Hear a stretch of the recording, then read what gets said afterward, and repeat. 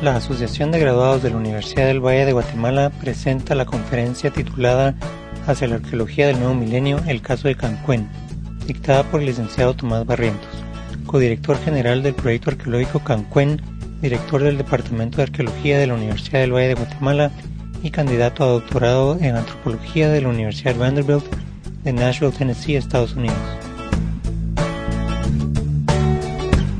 Muy buenas noches. Agradezco su presencia el día de hoy y quisiera empezar pues por contarles que el video que acaban de ver es pues, la primera vez que se proyecta, es la premiere de este video que forma parte de una serie de documentales que se están realizando por parte del Ministerio de Cultura y Deportes con el objeto de promocionar los distintos sitios arqueológicos de Guatemala. Por el momento se han realizado ya videos de los sitios de Tacalica, La Cuyanca y Cancuén. Estos videos en el futuro me parece que van a estar a la venta y también en diferentes lugares de Guatemala y también pues estarán disponibles para su uso también como medio educativo y a su vez también se usarán como medios promocionales para el turismo, ¿no? Entonces pues el video es una documental que nos muestra más que todo lo que es visible en Cancuén, o sea, lo que es turístico, la vida de Tachanac y los monumentos del juego de pelota, que básicamente lo que pretende es promocionar el sitio y pues crear una expectativa para poder visitarlo, ¿no? Empezamos por favor con el video. Entonces el día de hoy quisiera hablarles, ya que tienen una idea visual del sitio de Cancuén, quisiera hablarles un poco sobre lo que Cancuén significa en el ámbito arqueológico, especialmente en un momento crítico de la arqueología de Guatemala, donde la arqueología pues está cambiando específicamente por tener una producción mucho más social que antes. La idea que quiero transmitir el día de hoy es que la arqueología de hoy en día es muy distinta a la de hace 100 años. En muchos lugares, especialmente aquí en Guatemala, se tiene la idea que la arqueología es un hobby. Como que, pues, vamos allá en nuestro tiempo libre, como dicen muchos, a mover tierrita o a coleccionar piedritas, dice mucha gente. Pero la verdad es que la arqueología es una profesión que es muy importante para Guatemala, pero que en cierto sentido no se le ha dado su lugar.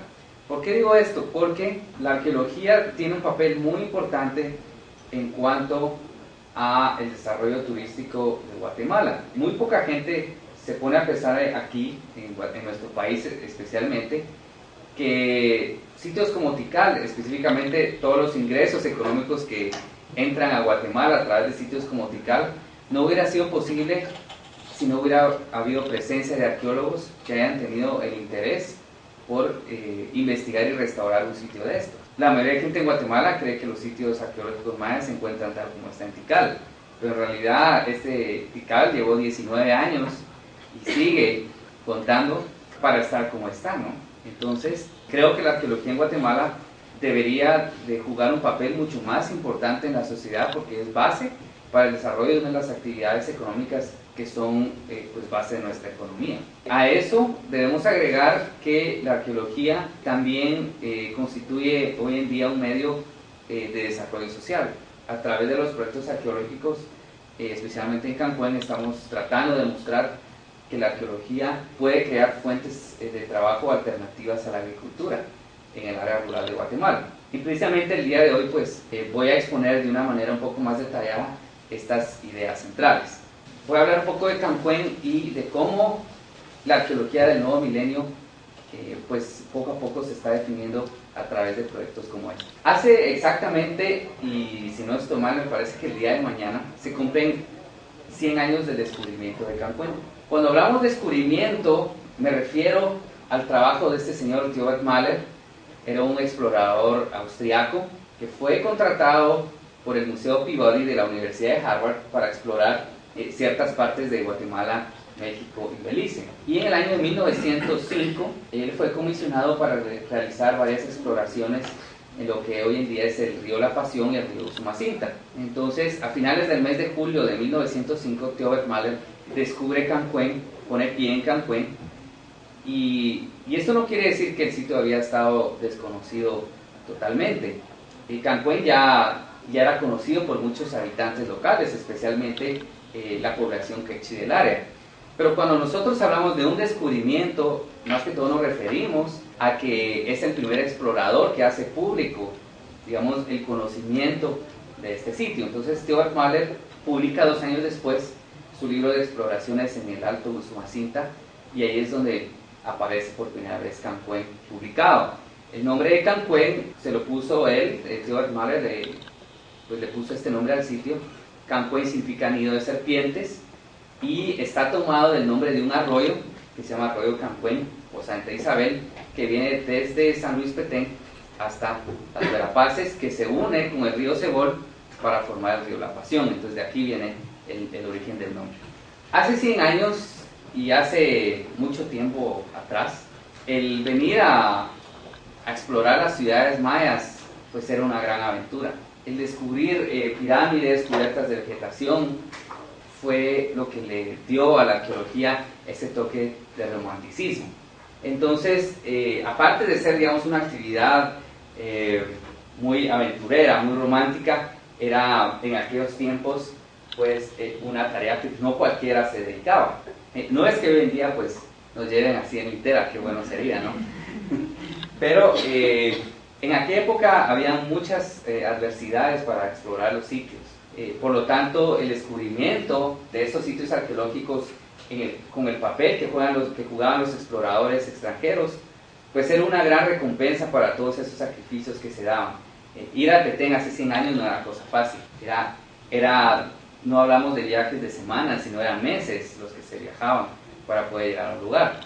Entonces, después de todo eso y descubrir una ciudad perdida, etcétera, etcétera, pues era una actividad pues muy importante, ¿no? Entonces, en el caso, por ejemplo, de Stephen C. Catherwood, Alfred Mosley, tenemos muchos exploradores del siglo pasado que descubrieron las grandes ciudades mayas que por muchos siglos habían sido pues desconocidas, ¿no? Entonces, esos señores se dedicaron mucho al descombramiento de edificios y también a la fotografía y dibujo de monumentos como estelas. Por lo tanto, en aquella época, pues, el descubrir un sitio era algo fuera de lo común, ¿no? Y por mucho tiempo, entonces, la arqueología estuvo identificada con ese tipo de actividades. Sin embargo, la pregunta es, bueno, ¿qué sucede hoy en día con la arqueología? Hoy en día, la arqueología es mucho más sofisticada, tal vez mucho menos aventura que antes, digamos, es un tanto aburrida en comparación a las aventuras que pasaban los exploradores de antes. Entonces, ¿será que se perdió ese romanticismo de hace 100 años? Yo creo que no. Hoy en día, los proyectos arqueológicos, salvo muy raras ocasiones, ya no descubren ciudades nuevas, ciudades desconocidas. Sin embargo, con el nivel de conocimiento que se tiene de las ciudades, lo que se da en muchos casos hoy en día son en el que el arqueólogo redescubre una ciudad. Cuando hablamos de redescubrir una ciudad maya, me refiero más que todo a no solamente ponerlo en el mapa, sino más que todo descubrir qué hay abajo de todas esas piedras y de toda esa tierra. Cuando excavamos un sitio como Cancuén durante 7 años, lo que sabemos hoy en día en comparación a lo que sabíamos al principio del proyecto es muy diferente. Hay una gran diferencia y puedo decir que la primera vez que yo llegué a Cancuén no tenía ni la más mínima idea de lo que había ahí. Y creo que todavía ni me puedo imaginar las cosas que todavía no hemos visto. Por lo tanto, redescubrir una ciudad es una gran satisfacción para nosotros hoy en día, que también compensa en cierta manera lo difícil que es vivir en el campo. Pero lo más importante de redescubrir un sitio en los tiempos modernos no es tanto el poder descubrir monumentos y edificios tan bonitos, sino más que todo el poder tener la oportunidad de conocer el sitio, no materialmente, sino muy desde adentro, el poder, como decía en el video, el poder entrar en la mente de un habitante de Cancuén y el poder explicar e interpretar lo que Cancuén significaba para sus habitantes. Eso es lo más importante y diría yo lo más emocionante de redescubrir un sitio hoy en día. El poder entender entender ese sitio y lo más importante, explicárselo, como en el caso del día de hoy a ustedes. Antes, pues, había fotografías muy bonitas, por ejemplo, de las estelas, pero no se podían leer los glifos. Hoy en día, nuestro conocimiento de la civilización maya y otros pueblos prehispánicos ha avanzado mucho. Por lo tanto, el poder explicar la historia de una ciudad es pues nuestra máxima meta. Y en el caso de Cancuén, creo que hemos logrado bastante en 7 años. Pues aparte de lo que ha dicho el video, les voy a hablar un poquito entonces de lo que fue Cancuén. El proyecto Cancuén empezó en 1999 como parte de una serie de investigaciones que se habían dado en el río La Pasión. El director del proyecto, el doctor Arqueología, había trabajado 6 años en la región de la laguna de Petexbatún, en sitios como Dos Pilas, Aguateca, y se había encontrado información muy importante sobre el colapso y abandono de las ciudades de esa región, y también Dos Pilas pues resultaba una de las ciudades más importantes de esa zona. Cuando el doctor Demares estaba excavando Dos Pilas, encontraron un monumento que retrataba a uno de sus gobernantes, y a un lado de él se retrataba a una señora que fue llamada la señora de Cancuén. Ahora sabemos que ella pues era la esposa de este gobernante. Pero la pregunta fue, si Dos Pilas era la ciudad más importante de la zona, ¿por qué una mujer de Cancuén aparecía a su lado? ¿Por qué el rey de Dos Pilas había preferido una princesa de Cancuén y no, digamos, una princesa local para casarse? Esa entonces fue como la pregunta sobre la cual se basó el proyecto Cancuén. Aparte de eso, entonces, visitamos el sitio y a primera vista pues no resultaba muy impresionante. Es un sitio bastante distinto a otros. Por ejemplo, no tiene pirámides. Eso fue algo que llamó la atención. Y entonces resultaba un reto. O sea, ya se conocía Cancuén, pero el reto era explicar el porqué de las anomalías de Cancuén con respecto a otros sitios y por qué el de la princesa, ¿no? Esa era la gran pregunta. Entonces el proyecto empezó en 1999, éramos 6 arqueólogos, trabajamos poco más de 4 semanas, pues fue una temporada muy pequeña, y el proyecto fue creciendo poco a poco, no tanto porque hayamos querido, sino porque fue muy necesario. Hubo 2 grandes factores. Primero, porque nos fuimos dando cuenta que era un sitio que valía la pena. Por lo tanto, hicimos hasta lo imposible por conseguir fondos para poder realizar un trabajo ya a gran escala. Y la segunda razón por la cual el proyecto fue creciendo fue la necesidad de modificar nuestros objetivos conforme nosotros íbamos investigando. Y la mayor modificación en cuanto al proyecto fue nuestra relación con las comunidades. Antes, gente como Mahler llegaba a Cancuén, pues estaba 1 semana, 2 semanas si quería, y se iba, tomaba sus fotos, en algunos casos tomaban los monumentos, se los llevaban a Europa y se iban. Pues la idea era, la selva era inhóspita, la gente entraba y salía, pero hoy en día eso ya no es posible. Cualquier sitio arqueológico en Guatemala tiene asociada a una población que vive muy cerca. Entonces nosotros específicamente en los últimos 10 años la población del Petén, especialmente de Quechís, ha crecido mucho.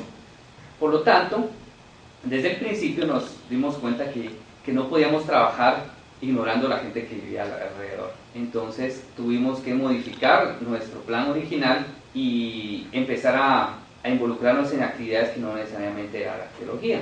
Por lo tanto, el proyecto arqueológico poco a poco se fue creciendo y fuimos involucrando antropólogos culturales, fuimos involucrando especialistas en ecoturismo, especialistas en desarrollo social, y eso lo voy a hablar un poquito más adelante, porque hoy en día creemos que esa es la única manera de hacer arqueología correctamente, y más adelante voy a explicar por qué. Si trabajamos un sitio arqueológico a la usanza de antes, de entrar y salir como que si no hubiera gente alrededor, estamos evitando una gran responsabilidad, y lo más importante, estamos contribuyendo a la destrucción del patrimonio. Entonces, la arqueología, si no se hace a la par de un desarrollo social, es destructiva, pero si se hace a la par de un proyecto social, es constructiva. Entonces no teníamos otra opción si hablamos de ética profesional.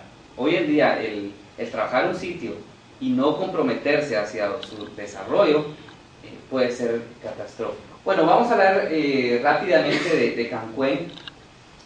Como vieron en el video, pues aquí va el río La Pasión. Esta es la laguna de Petexbatún. Aquí se encuentra el sitio de Dos Pilas que les mencionaba, fue como la ciudad más grande de esta región, y aquí se encuentra, Cancuén se encuentra aquí, pueden ver. Entonces la comunicación que había con Dos Pilas era a través del río La Pasión. El río La Pasión fue la principal ruta de comercio. Y aquí podemos ver una caracterización del territorio que dominaban las ciudades. Aquí tenemos Aguateca y Dos Pilas, Cancuén aquí, tenemos Machaquilá y Ceibal, con las 4 grandes ciudades de esta región.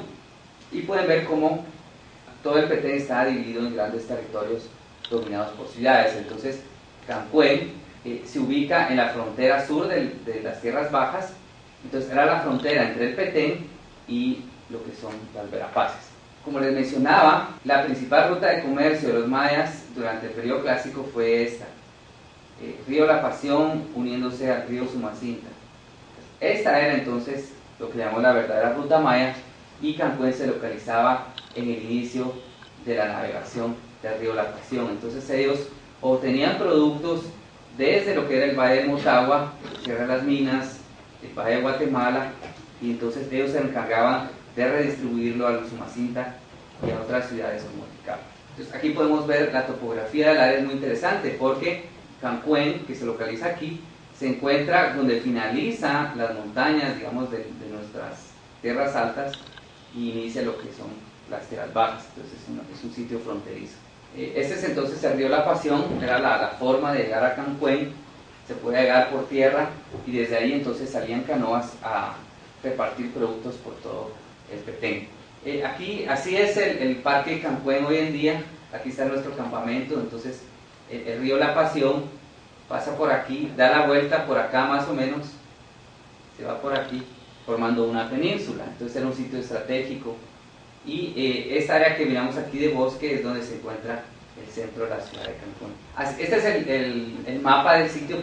Como les había dicho, se forma una península y todos estos puntitos son las antiguas casas de los habitantes de Cancuén, y aquí está el gran palacio. Entonces Cancuén es atípico porque todo el esfuerzo arquitectónico se concentró en un solo edificio, no como otras ciudades donde en lugar de hacer un edificio gigante como el Palacio de Cancuén, se hicieron, digamos, distintas pirámides por separado. Entonces, la historia de Cancuén se inicia aproximadamente en el año 650 después de Cristo, y esto está escrito en esta escultura, el panel 1, que se encuentra hoy en día en un museo privado de Cobán, es el Museo Príncipe Mae, donde nos narra la historia de este gobernante Kiba Jau y otro que se llama Chana Huitac. Son 2 de los primeros gobernantes de Cancuén, quienes se encontraban bajo la tutela de otro gobernante, Yugnom el Grande, que era el rey de la ciudad de Calakmul, que era, junto con Tikal, la segunda ciudad más grande, digamos, de todo el mundo maya. Entonces Cancuén fue fundado por los intereses de la ciudad de Calakmul para crear un puerto de comercio y controlar esta ruta del río La Pasión. De esa época, los edificios de esa época no se pueden ver hoy en día en Cancuén, pero hicimos unas excavaciones. Aquí está la superficie del palacio. Entonces hicimos aquí unos pozos aproximadamente de 11 metros de profundidad y un túnel de 15 metros, donde descubrimos aquí, en estos túneles, el primer palacio de Cancuén, que se remonta pues a esta época que les he mencionado. Entonces pueden ver ahí, estas son las gradas del primer palacio de Cancuén, que está pues 11 metros bajo la superficie moderna. Entonces logramos detectar los inicios de la ciudad. Entonces aquí está nuestra famosa mujer de Cancuén en el panel 19 de Dos Pilas. Aquí podemos ver su nombre aquí, que nos indica pues que era la esposa del gobernante. Entonces Cancuén estuvo desde sus inicios ligado a la historia de Calakmul. Posteriormente su alianza matrimonial, porque estos matrimonios no necesariamente era porque se habían enamorado, sino más que todo eran alianzas políticas.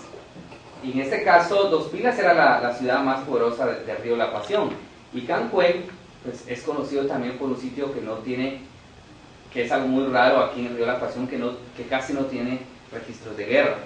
Por lo tanto, muy importante, el gobernante de Cancuén mandó a su hija, digamos, a Dos Pilas, y con eso pues se evitaban cualquier conflicto.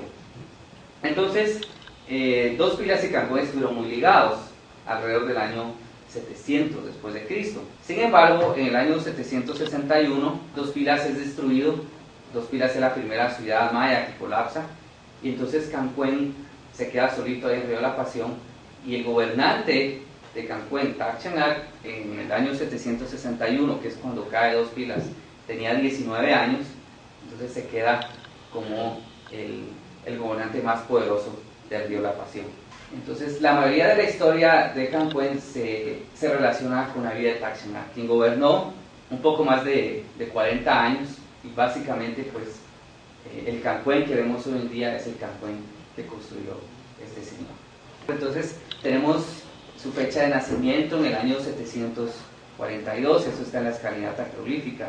Tenemos también la fecha en que él fue entronizado como el rey de Cancuén a los 15 años, en el año 757. Tenemos la visita del gobernante de Dos Pilas, Kinich, a Cancuén, aproximadamente 2 años antes de que él posiblemente fuera capturado y su ciudad fuera destruido. Entonces Cancuén pues, recibió posiblemente fue el último viaje diplomático del rey de Dos Pilas, y entonces, como les dije, a los 19 años Tachangac se queda pues sin el peso de Dos Pilas y empieza pues a hacer de las suyas.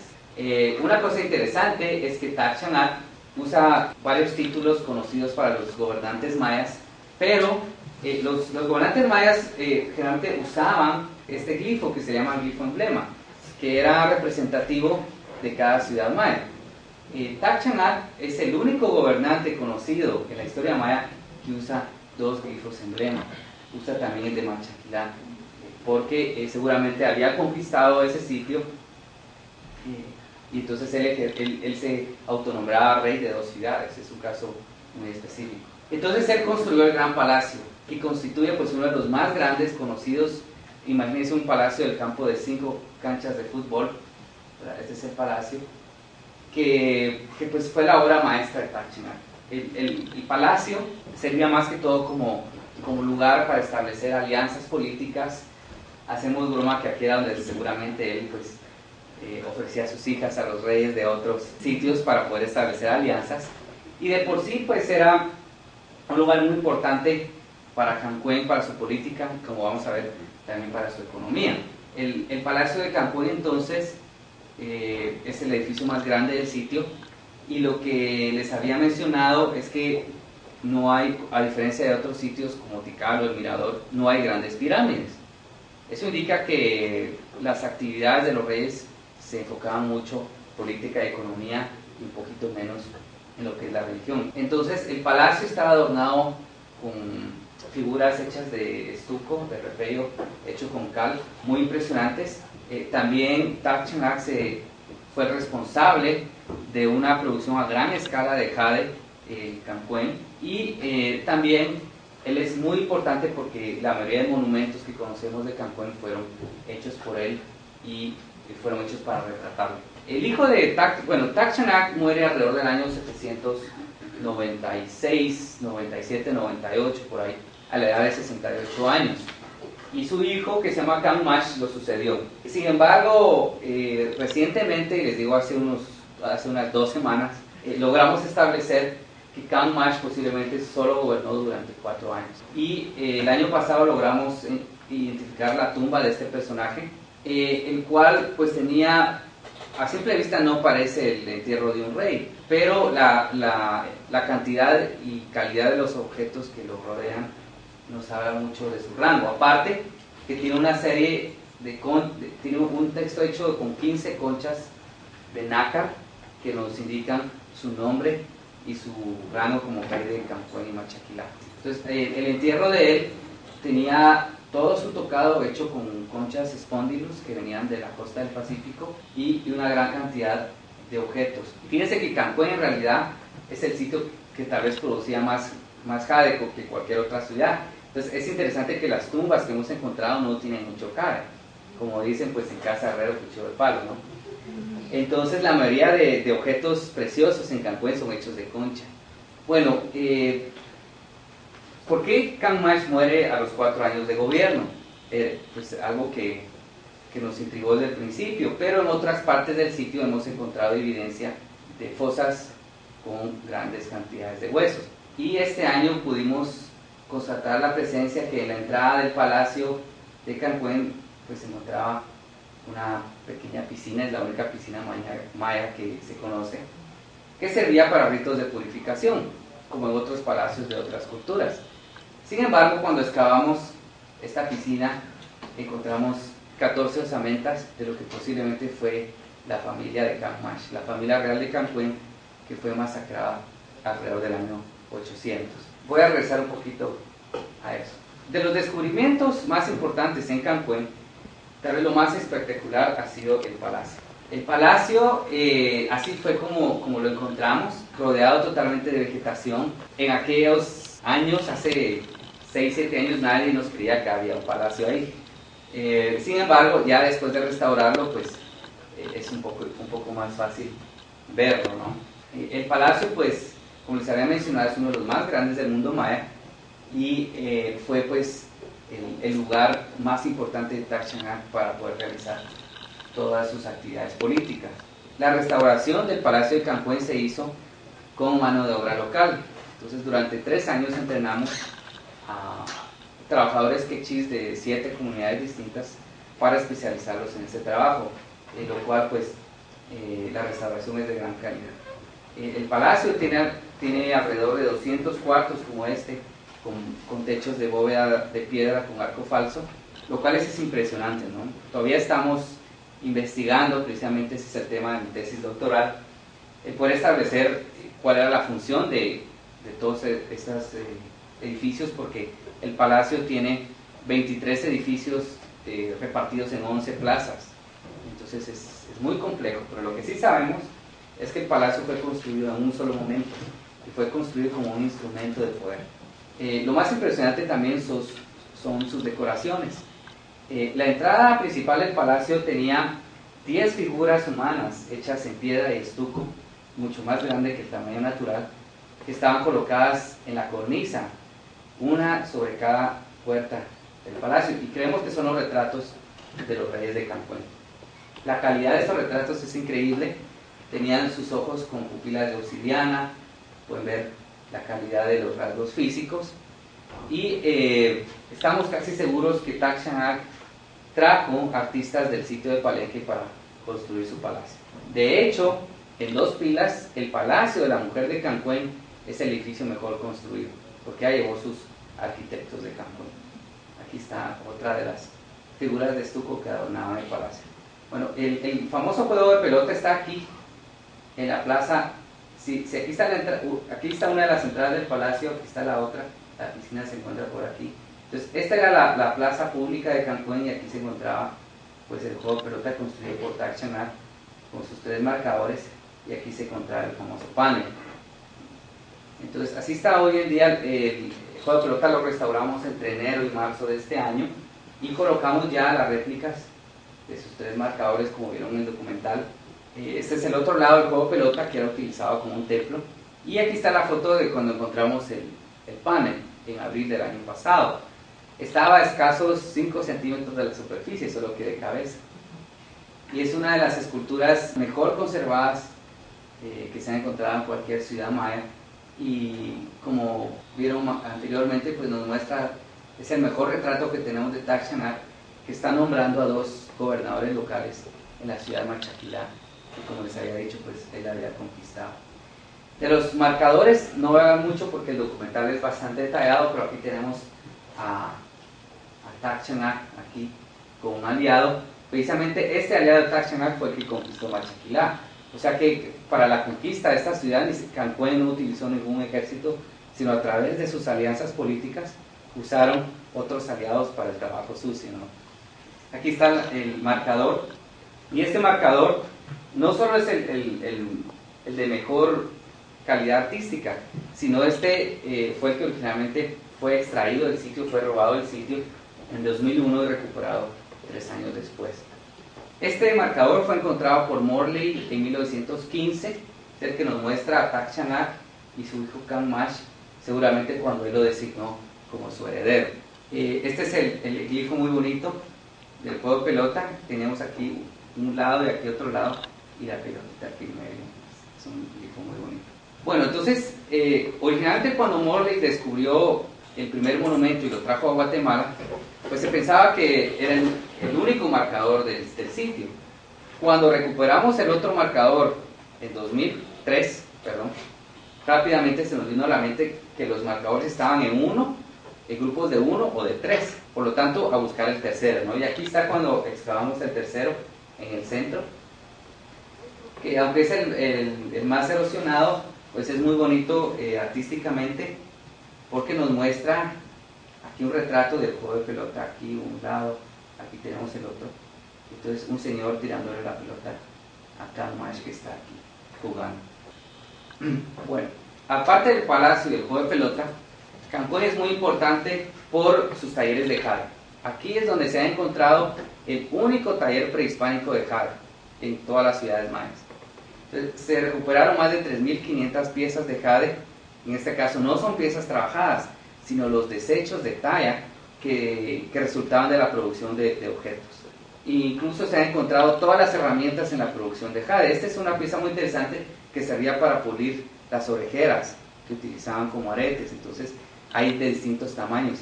Y de todas las orejeras de jade que hemos encontrado en Cancún, las hemos probado ahí y todas casan, o sea que tenían ahí su talla de orejeras. Entonces hay muchos datos sobre la producción de jade y la economía maya que nos ha dado Cancuén que no se sabían.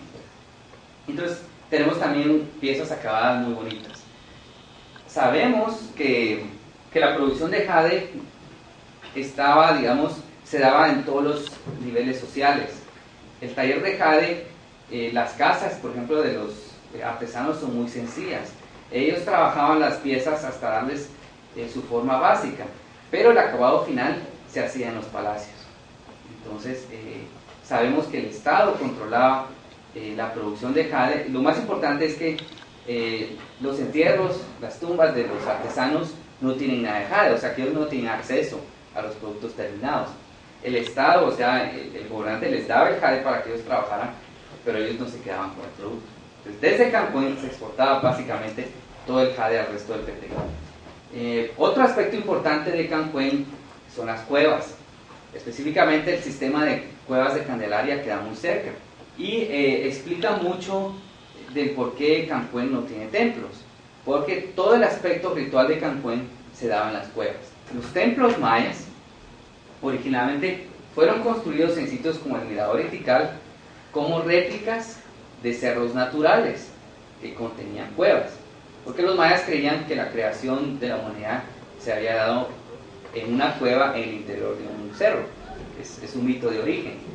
Entonces ellos copiaban este cerro para poder venerarlo. Aquí tenían el original. Entonces, ¿para qué hacer una réplica de un cerro si tenían la mera entrada al inframundo? Creemos que la gran parte de la actividad ritual de Cancuén no se daba en el sitio, sino se hacían pequeños peregrinajes hacia las cuevas. Por lo tanto, las cuevas de Candelaria antiguamente estaba muy ligado a Cancuén y hoy en día forma parte del mismo circuito turístico. Finalmente, el descubrimiento que se dio este año fue el de la famosa piscina, que es un rasgo totalmente único. También es una faceta de la ideología maya que no conocíamos y es bien interesante que sí había ritos de purificación. En muchas culturas del mundo los gobernantes se involucran en baños sagrados, el mismo bautismo judío cristiano pues está muy relacionado con eso. Entonces la piscina se encuentra al ingreso del palacio porque seguramente hay algún tipo de lavado ritual antes de ingresar al edificio. Aquí está entonces la foto de la piscina cuando está en proceso de excavación. Sabemos que tanto sus muros como su piso estaban construidos de piedra y repellados también y pintados de rojo. Esta foto de hace 10 días muestra que la piscina todavía funciona. ¿Por qué? Aparte que está techado, está llena de agua clara, porque abajo del piso de la piscina hay un nacimiento de agua. Entonces esta piscina no se llenaba con agua de lluvia, sino se llenaba por agua de manantial. Por eso es que era agua sagrada y por eso es de que vamos a poder seguir investigando hasta febrero del otro año, que es cuando la piscina se seca. Si es que se seca, ¿verdad? Porque con estas lluvias va a estar un poco difícil. Entonces, aparte del rasgo, digamos, del uso de agua, les había mencionado que en el fondo de la piscina encontramos una gran cantidad de huesos. Sabemos que son los restos de 14 individuos, incluyendo 2 niños y 2 adolescentes, los cuales están asociados a una gran cantidad de jade, conchas y otros objetos de prestigio. Eso nos indica que las personas que estaban en el fondo de la piscina no eran simples prisioneros de guerra o víctimas de una guerra, sino parece que era la mera nobleza de Cancuén. Para esto se llamó al equipo de antropología forense de Guatemala. Ellos tenían mucha experiencia en excavar pues, masacres modernas de nuestra guerra civil, y es el primer caso en que ellos entonces están investigando una masacre de hace 1200 años. Entonces, a un lado de los huesos encontramos collares como ese, ¿verdad? Entonces, y algunos de los objetos más impresionantes de Cancuén, este está hecho de concha. Entonces, básicamente el conteo de individuos fue un dato que nos dieron el lunes, y eso está en proceso, ¿no? El hecho que los huesos estén asociados a estos collares nos da una pista de qué fue lo que pasó. Si hubiera sido una revolución, los campesinos se hubieran robado las joyas, ¿no? El hecho que hayan niños y hasta mujeres dentro de la piscina nos indica que sí fue una familia. Vamos a tratar de hacer análisis de ADN para demostrar eso.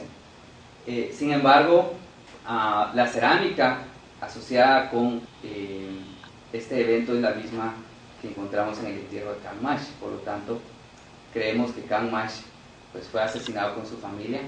Sin embargo, por haber sido el rey, a él sí lo enterraron con cierta reverencia, aunque simplemente lo metieron en un hoyo a medio metro de superficie, pero sí lo enterraron cerca del juego de pelota. El resto de la familia parece que fue depositado en esta piscina. Entonces, esto sería la primera masacre de nobleza que conocemos, ¿verdad? Pensemos, por ejemplo, en lo que le pasó a la familia del zar, ¿verdad? Algo muy similar. Y lo interesante es poder investigar quién fue quien realizó esto. Para mí, el más sospechoso es la ciudad de Machaquilá, que había estado pues, bajo el dominio de Cancuén. Y esto sucede en una época, el año 800 después de Cristo, en una época en que todas las ciudades de Río de la Pasión estaban colapsando debido a guerras internas. Entonces, creo que si los forenses nos confirman causas de muerte y todo esto, y confirman la hipótesis, pues sería la evidencia más clara que tenemos del final violento de esta ciudad de mayas. Bueno, hasta hoy en día eso es lo que sabemos de Cancuén, lo más relevante, ¿verdad? Les hice un resumen así, muy rápido. Sin embargo, está el aspecto social de Cancuén. Básicamente, ¿cuáles son los desafíos de la arqueología de Cancuén y cómo son en realidad los desafíos de la arqueología en Guatemala? Para muchos es desconocido la situación precaria en que están las antiguas ciudades mayas. Hay sitios en los cuales se extrae casi que una estela cada mes. Los sitios mayas están en un proceso de destrucción muy acelerado, lo cual obviamente tiene un impacto en nuestro patrimonio como patrimonio, ¿no? Como nuestro legado. Pero también, si lo queremos ver desde el punto de vista práctico, si nuestros sitios son destruidos, entonces vamos a perder todo el turismo. Y se supone que el turismo es parte del futuro de nuestro país. Entonces, voy a ejemplificarlo con el sitio de Aguateca, un sitio que fue investigado antes de Cancuén por 6 años. Se invirtió pues, más de $1,5 millones en este proyecto, y pues hoy en día está, digamos, en proceso de convertirse en uno de los sitios con mayor expectativas turísticas. Sin embargo, cuando vamos a Aguateca, entonces miramos, por ejemplo, ahí la estela, la parte de esas rayas blancas que podemos ver son los intentos de un saqueador de cortar un glifo con machete. Pero sin embargo, los saqueadores son un poco más sofisticados. En el caso de la estela 1 de Aguateca, pueden ver en el año 57, Ian Grant nos dibujó cómo era la estela. Y si ustedes van allá al sitio de Aguateca, está la réplica de la estela. Pero cuando hicieron la réplica, ya le habían robado 3/4 partes de sus glifos. Entonces, básicamente Aguateca es como el Walmart de la escultura maya. O sea, parece que piden específicamente glifos así por pedido, ¿no? Yo quiero el tal glifo que está en tal lugar. Entonces, las estelas de Aguateca las han ido cortando poco a poco. La estela 7, por ejemplo, tenía aquí sus pies y su prisionero. Esta parte es esta misma, solo que digamos volteada. Entonces aquí se encontraba este prisionero, pero ya se lo llevaron y pueden ver cómo se han llevado la estela poco a poco, ¿no? En el caso de Cancuén sucedió lo mismo en los años 80. La estela 2, que pueden ver aquí, originalmente Morley tomó una fotografía. Sin embargo, cuando ustedes van a Cancuén, esta parte de aquí, que mide 1,82 metros, pues se la cortaron con una motosierra con hoja de diamante. Posiblemente esta foto fue tomada porque la estela fue expuesta en Barcelona hace unos 10 años. Sospechamos que está en Suiza, en un museo privado. En algunos casos, por ejemplo, la estela 1, que fue fotografiada por Morley, un pedazo está en una escuela pública de Santa Elena y en la parte de abajo está en el Instituto de Cobán. Pues en este caso sí se pudo recuperar. Pero la situación de la arqueología en Guatemala es bastante negativa porque el gobierno no tiene los suficientes medios para proteger los sitios. Y al igual que la violencia en nuestra ciudad, o sea, la solución no es poner más vigilantes, porque mientras más vigilantes, los saqueadores van a ir mejor armados. La problemática aquí es quién se roba estas piezas. Y no es nada más que la gente que vive alrededor de los sitios. La problemática está aquí en atacar el problema en la raíz, ¿verdad? No en los efectos. Y entonces, ¿cuál es la razón por la cual un maya quechí pues destruyó una estela? En el caso de la recuperación del altar robado, fue para nosotros muy claro. La mayoría de proyectos arqueológicos no toman en cuenta a los quechís como mano de obra. Llegan, por ejemplo, los proyectos muchas veces llevan ex trabajadores de Tikal, por ejemplo, con mucha experiencia, que hacen el trabajo más rápido y pues tal vez de mejor calidad. Entonces, cuando la población que vive cerca de un sitio no se toma en cuenta, pues dirá, bueno, por lo menos le voy a comer a mi familia teniendo un pedazo de estela. Y nosotros entonces decidimos que el trabajo de Cancuén iba a ser un poco más lento. Esperamos como unos 3 años para entrenar a la gente, y lo que sucede es que ahora los pobladores de Cancuén sí se identifican con el sitio porque es la mano de obra de ellos la que ha creado el sitio que ven los turistas. Entonces ellos no van a destruir las piedras que ellos nos han pegado. En el caso del altar de Cancuén, ellos aprendieron que si un saqueador, digamos, vende una pieza, él no va a repartir ese dinero en su comunidad. Al contrario, si la gente paga por entrar a ver ese monumento, el dinero que entra al sitio sí se reparte, por lo menos con las familias que están involucradas en el proyecto. Entonces, la idea fue, de al mismo tiempo que se hacía el proyecto arqueológico, desarrollar un programa de concientización con respecto a que el sitio puede ser un beneficio económico para las comunidades, y viéndolo desde otra perspectiva, pues es un recurso inagotable si ellos lo cuidan. Entonces eso es lo que por lo menos nuestros trabajadores creo que ya para este año ya lo captaron, ¿no? Pero fue un proceso que nos costó 6 años, porque la palabra turismo era como hablar de chino, ¿no? Entonces el mejor resultado que hemos tenido en Cancuén fue que el altar no lo hubiéramos recuperado si la población local no nos hubiera ayudado, porque ellos fueron quienes guiaron a los investigadores a recuperarlo, y ellos fueron quienes fueron a testificar al juzgado para poder aplicar la ley. Entonces, la incorporación de las comunidades mayas dentro de estos proyectos es importante, específicamente si queremos conservar nuestro patrimonio. Pues son ellos los únicos responsables si se cuida o no un sitio. No es tanto la cantidad de vigilantes que tengamos, sino la motivación que tenga la gente para cuidar o para saquear. Entonces, Cancuén significa para las comunidades de hoy en día una alternativa económica. El turismo está, desde este año, pues ya está dando sus frutos. Este es el centro de visitantes. Rápido, pues es la vista del río, y en azul está el sendero interpretativo, que permite al visitante pues tener un recorrido, el único que hay en Guatemala, un sitio arqueológico educativo. O sea, si ustedes van a cualquier otro sitio, digamos del Petén, lo más que miran es que dice Estela 1, ¿no? Y de ahí, pues, quién sabe Dios por qué le pusieron el número 1, ¿no? Aquí hemos tratado de que el plan turístico se haga mientras los arqueólogos estemos ahí. Así somos nosotros quienes escribimos la información. Se hizo un sendero de madera también, no solo para las personas que le tienen miedo a las culebras y todo eso, sino también porque el sendero obliga a la persona a tener un recorrido en una sola dirección y de acuerdo con lo que creemos nosotros es un sendero interpretativo. Entonces el visitante en Cancuén entra al palacio por la entrada original del palacio, no por donde le sale su mejor foto.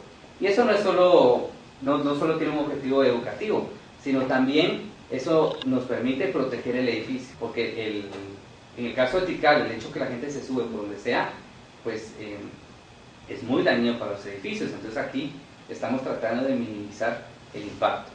Entonces el sendero pues es elevado también porque hay áreas del sitio que se inundan, entonces también los turistas no les gusta mojarse los pies ni les gusta ponerse botas de hule.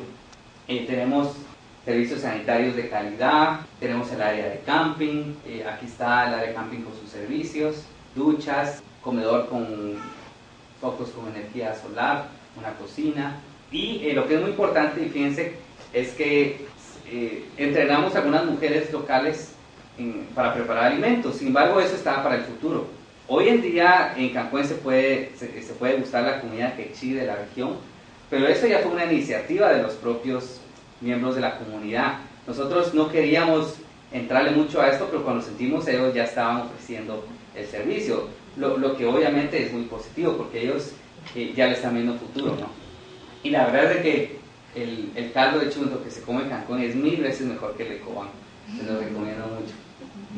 Dentro de la interpretación Cancuén tenemos la réplica de la casa de un artesano de jade, que nos muestra una faceta, digamos, de la vida maya que no se mira en cualquier otro sitio. Entonces esta es la casa de un artesano de jade, es una réplica.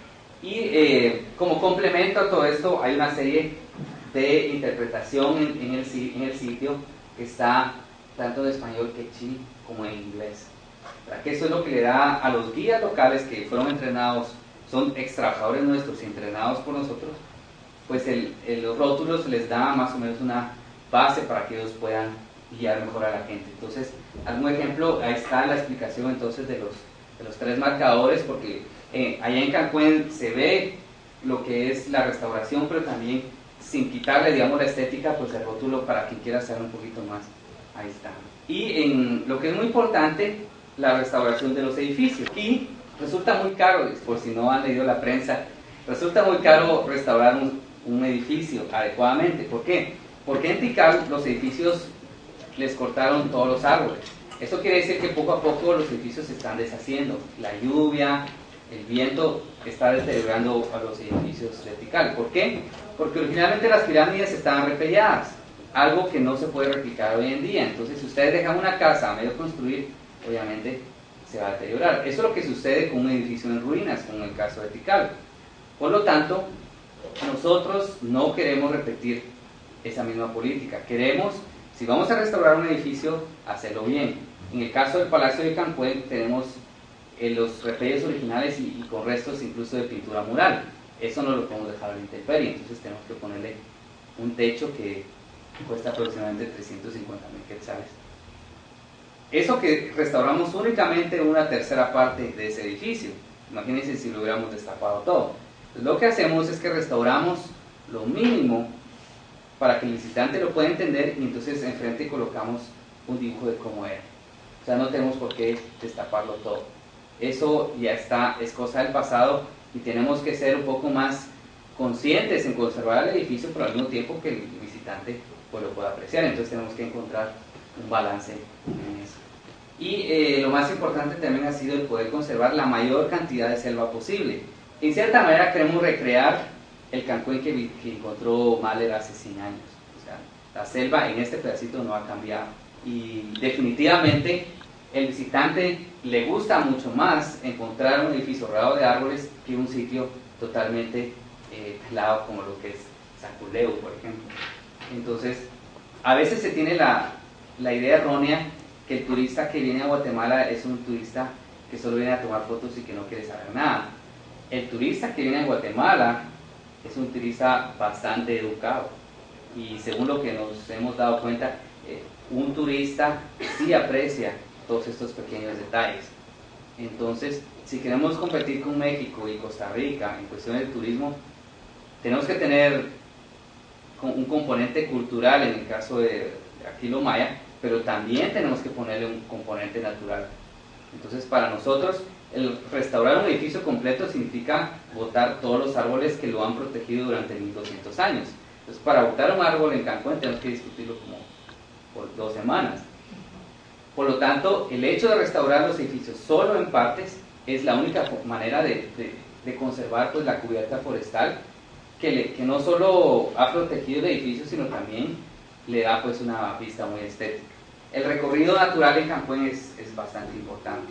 Y como se mencionó en el video, pues ya tenemos más de 6 hectáreas reforestadas, son como 30.000 árboles ya plantados, que esperamos que creen pues una zona de amortiguamiento para un parque que la verdad es diminuto en comparación con otros, pero es lo único que queda de selva en esta región.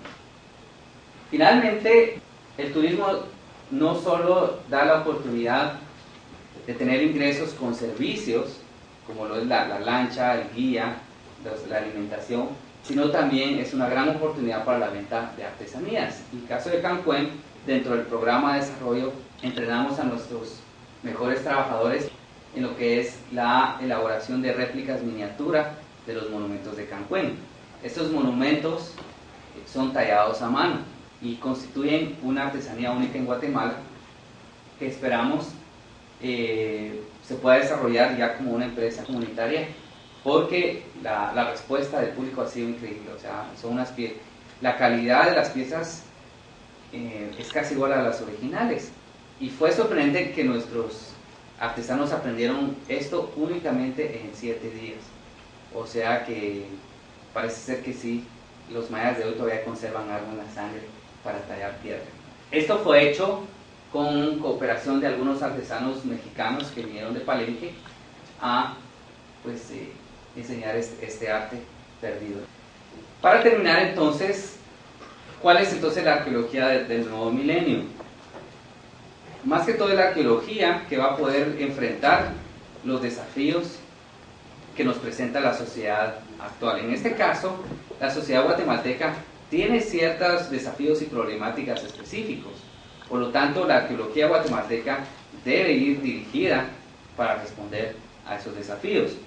En primer lugar, hay 2 aspectos, ¿verdad? La protección del patrimonio, o sea, los arqueólogos debemos comprometernos para parar un poco el saqueo y la destrucción de los sitios, y también está lo que es el desarrollo del turismo.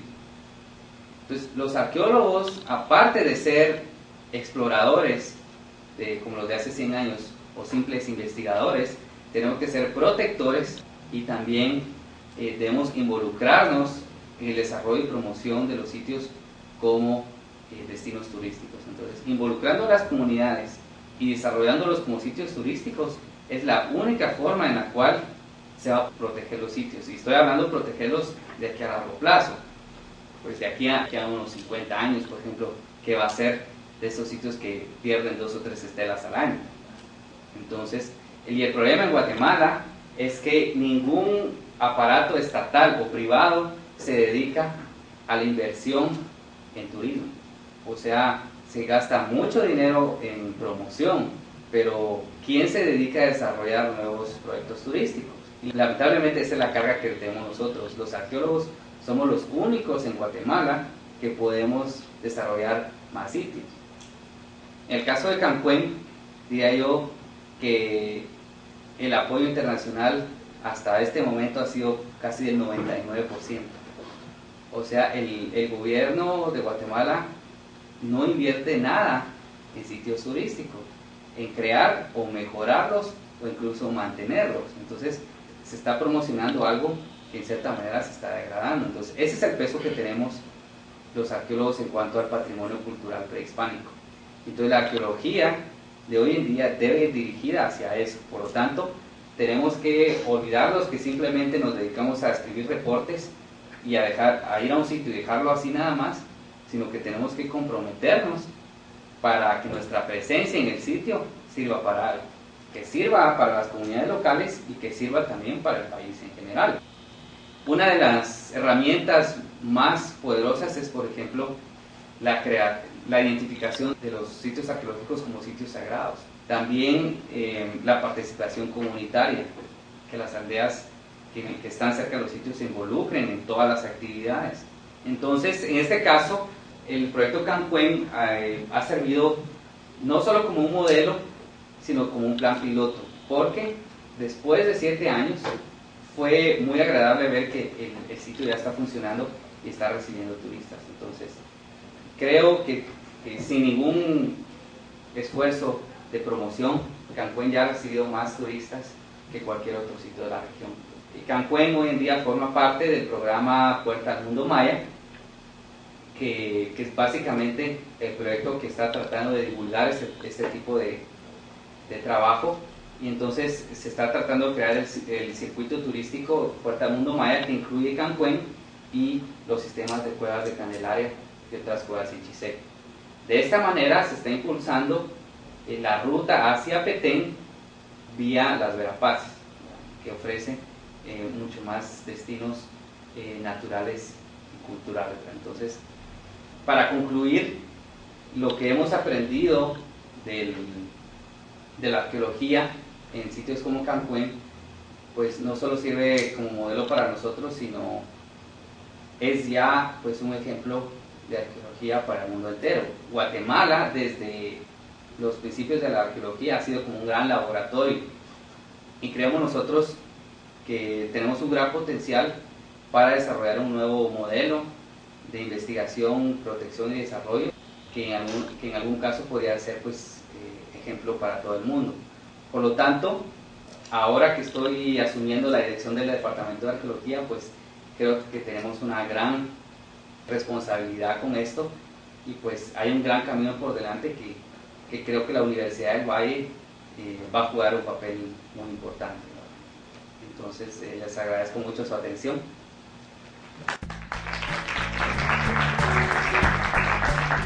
Esta ha sido una presentación de la Asociación de Graduados de la Universidad del Valle de Guatemala. Para más información sobre esta y otras conferencias, visite nuestro sitio de internet en www.vg.edu.gt/agvg. Gracias por su atención.